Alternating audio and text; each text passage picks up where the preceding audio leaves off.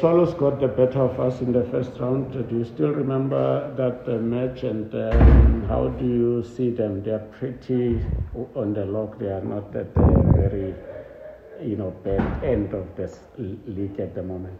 Yeah, we definitely remember the result against Swallows. Obviously we always say the games don't go our way, but we play pretty football. But yeah, that's the name of the game. It's always the best team on the day that's going to win the game. We are preparing well for the game, and yeah, the Swallows has been doing well throughout the season.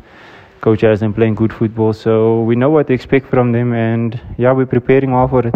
And then about 3 games left, 2 games left. What's the feeling in that camp? Well, obviously last season didn't go our way, going down to the last 20 minutes of the match. So, it is difficult for us. We know how our games can be thrown away in the last period of the league. So we still staying focused. We're working hard throughout till the end of the season, till the last game, because we need to win every single game from now. Fantastic. Thank you, and all the best, Yagan. Thanks.